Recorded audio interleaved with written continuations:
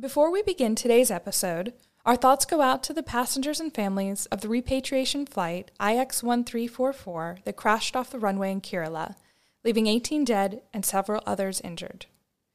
As you'll hear on this episode, post the struggles of COVID-19, getting a flight back home has been a struggle for most, and that makes all of this that much more difficult.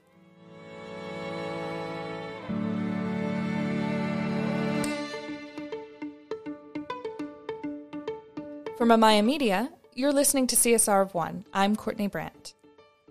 We've heard about a number of different groups this season, but on our season finale today, we're going to focus on the efforts of one person and how that one person can make an impact. David Tusing first entered my orbit in May when I saw his work with various underprivileged groups in the community. As the lockdowns eased in Dubai and we were restarting our work for this season, David was helping hundreds of people who were trying to get on a flight back home and has continued to do so. I was impressed with everything David was able to accomplish, and in such a short time. From all the last-minute issues to overcome, to using social media to connect people from across the city. To be honest, I'm not even sure how I got here. But then back in February, right before the lockdowns began, I was made redundant after 15 years being in the UAE. I've never been made redundant ever. And it's a shock to your system. It was a bit of it was quite a shock. I didn't know how to handle it. I didn't know how to process it. I read a lot of articles, cried a lot of times. And then the lockdowns began. And one day somebody tweeted me saying, hey, I'd like to go home. You're a journalist. Do you know how you can help me? So I said, sure. And I tweeted the Indian embassy. That person was from India. Mm-hmm. And perhaps because I was a journalist and I have a verified account, the Indian consulate immediately replied to me. And within minutes, I had responses after responses, hundreds of them, of just desperate people wanting to go back home. They were stranded here in the UAE. They've lost their jobs. And that really spurred me on, and I just read the messages. I was deeply affected by it. And I said, I need to do something. I'm just sitting here at home watching Netflix. Might as well do something with my time.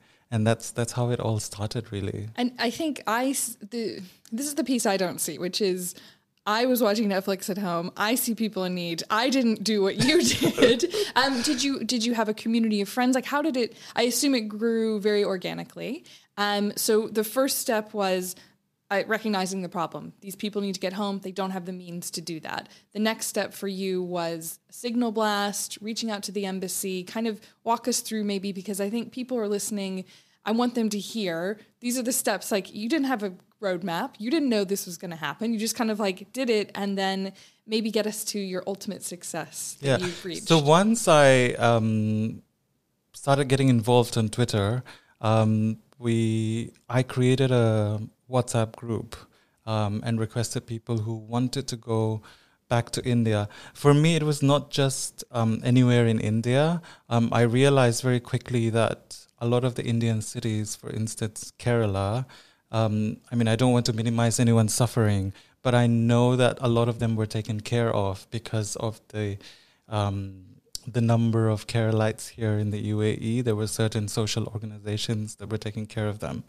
And because I am from Northeast India, from a state called Manipur, I realized that there were a lot of people from the Northeast region of India that were also stuck.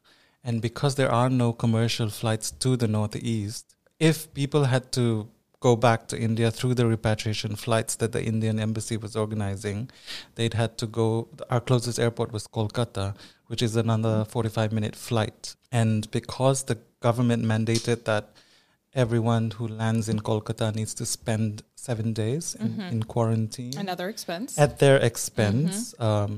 That was not practical for many of them because they'd lost their jobs. They'd spent all the money that they had. So we created a WhatsApp group, and within days, the number grew.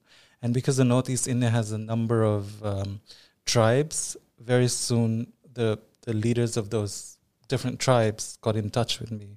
And that's how the WhatsApp group started. at the time you were doing this in April, we can't leave our house. There's no one can go anywhere. They're stuck where they are. You're stuck where you are. So you're using technology to literally bring people together. Absolutely. I mean, the team leaders that have helped me through all of this, we only met last week after we repatriated two flights to the Northeast. So yes, absolutely, technology. That is crazy. So you've done 2 flights. 2 flights so far, which is, and talk to me about the kind of financial aspect of this. I've seen, obviously it's not for free to charter a jet. Have you worked with partners in the community? How do you kind of have that piece come together? So initially, it was only Air India that was allowed to fly stranded passengers back to India. Mm-hmm. But after a month, the government opened up the chartering of planes to private operators. This is when travel agencies started getting involved.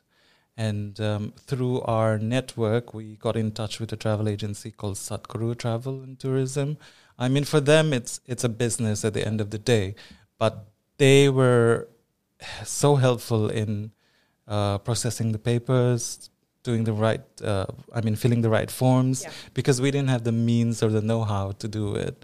And so they picked the flights, mm-hmm. and all we had to do as a community or as a group was get the numbers. Mm-hmm. And once we got the numbers, our first flight was a bit of a struggle because, as I said, there were a lot of people.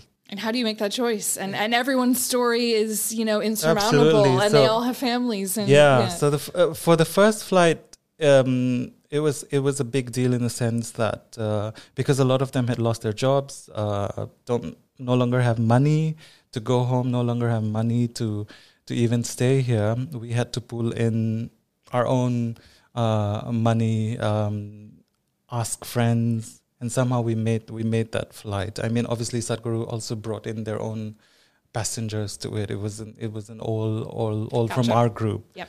For the second flight, it was fairly easier because as a journalist, I know the power of the media. Mm-hmm. So as soon as our first flight was done on July 3rd, we wrote as many stories as we could to try and get as much exposure as we can. So from there, we had sponsors coming in, people saying, hey, I read the story and I'd like to help. And the second flight was fairly easy than the first one. Okay, so these people, they can't afford it. Somebody else stepped up from the community and made that happen. Absolutely. Are you working towards a third flight? We are already. Okay. We've already started our Google Sheet. Mm-hmm. It's called Repatriation 3. Okay. We have 38 names so far. Out of that, about 25 cannot afford their flights back home. So we are looking for sponsors. We already have a number of people who are interested in sponsoring. Mm-hmm. So our next mission is set. Okay. And how, if someone was listening and wanted to pay for a ticket, maybe, I think tickets, the cost of a ticket is $1,500? $1,500. Mm-hmm. And that's the whole... Okay, yes, yeah. that's correct. $1,500 was the price for the last flight. It also depends on the airline. Obviously, that cost includes the COVID test that they have to do at the airport. $1,500 was the last price. But I think it also depends on the size of the plane. If the plane can take more passengers, then the price comes down. Gotcha. And how would people get those funds to you? So we don't, because we are not an organization mm-hmm. or a registered charity, we do not want to deal with money. And I think that's probably you're like, you can do the logistics, but I'm also like, I would be hesitant that, when you put the money piece in, it becomes a little stressful. Absolutely, because of the, yes, exactly. That, and because the UAE laws are very strict in terms of asking people for funds, mm-hmm. etc. Whoever is interested to donate or take part in the flight, we direct them to Satguru. Okay, and so it's through the travel agency. It's through the travel agency, and the travel agency takes the money and gives them the receipt. Okay, so it's a business transaction. At the end of the day, it is a business transaction. Yes, You're just compensating for somebody else's ticket. Correct, yes. Were you on the flights? Like, do you go there and back? No. Okay, you just go to the airport. We just go to the airport to see them off. Even at the airport, there's a lot going on because of the way the Indian government works. They had to fill a minimum of 6 forms, and in English. And a lot of the people do not know how to write in English. So we had to have a group of volunteers sit there at the airport. So if someone was listening now and maybe didn't have money, but did have a language skill and could speak English, that would be something you would need help with. Absolutely. Okay. So all they have to do is, once they know when the flight takes off, the passengers have to be at the airport 4 hours before the flight takes off, because obviously they need to do the COVID test, and also to make sure that all their fines are cleared and all the legalities are done. As soon as the flight is confirmed, if anyone wants to help, they can definitely just turn up at the airport. They will have a bit of resistance from the airport security, because only passengers are allowed to go into the terminal, but we usually beg and plead and say, hey, these people really need help with their forms. 6 forms is a lot of forms, and especially in a language which might not be spoken or written. And also because of the recent change in rules, a lot of them had to pay fines. Now, a lot of them don't have any more money. And so we had to stay at the airport until the flight actually takes off, because once they've crossed immigration, it's not officially done. Yeah. So a lot of them had a cancelled stamp on their boarding passes, because they couldn't afford the 800 dirhams or 300 dirhams that they had to pay. Otherwise, they also get another stamp that says that they are never allowed into the country again if they do not pay that fine. So they came back asking for help, begging, pleading. So we had to pull out, everything that we can to help them. And is there any way of knowing that, okay, first step, get on the flight. Second step, get the flight paid for. Third step, get to the airport. Fourth step, do the forms. Fifth step, go through immigration. Sixth step, do you have fines to clear? Yeah. And then you're in a no man's land, basically, once you're in the airport, for anyone, any traveler, any passport. Yeah. And then now to be told, by the way, 300 dirhams, 800 dirhams, whatever. Yeah. Then they have to come all the way back to you. Oh my goodness! I mean, I'm sure there's a way to find out. I mean, I need to check myself, but I'm sure there's a way to find out how many or how much fines you have. But because no, they're not having access to exactly. Exactly. Yeah, a lot of them don't even have access to the internet or to data on their phones. They still have their Indian numbers. So there's a lot of back and forth there, and we always want to make sure that everyone gets on that flight, so we stay there till the flight has actually taken off. Wow. And then open a bottle of champagne, I would assume. So have you seen, I assume there's been some very happy reunions on the other side. Have you heard some good stories come back? Yeah, of course. So many of them send us messages, send us pictures. My Hindi is not very good, but I get a lot of messages in Hindi, which I have to send to my friends to translate.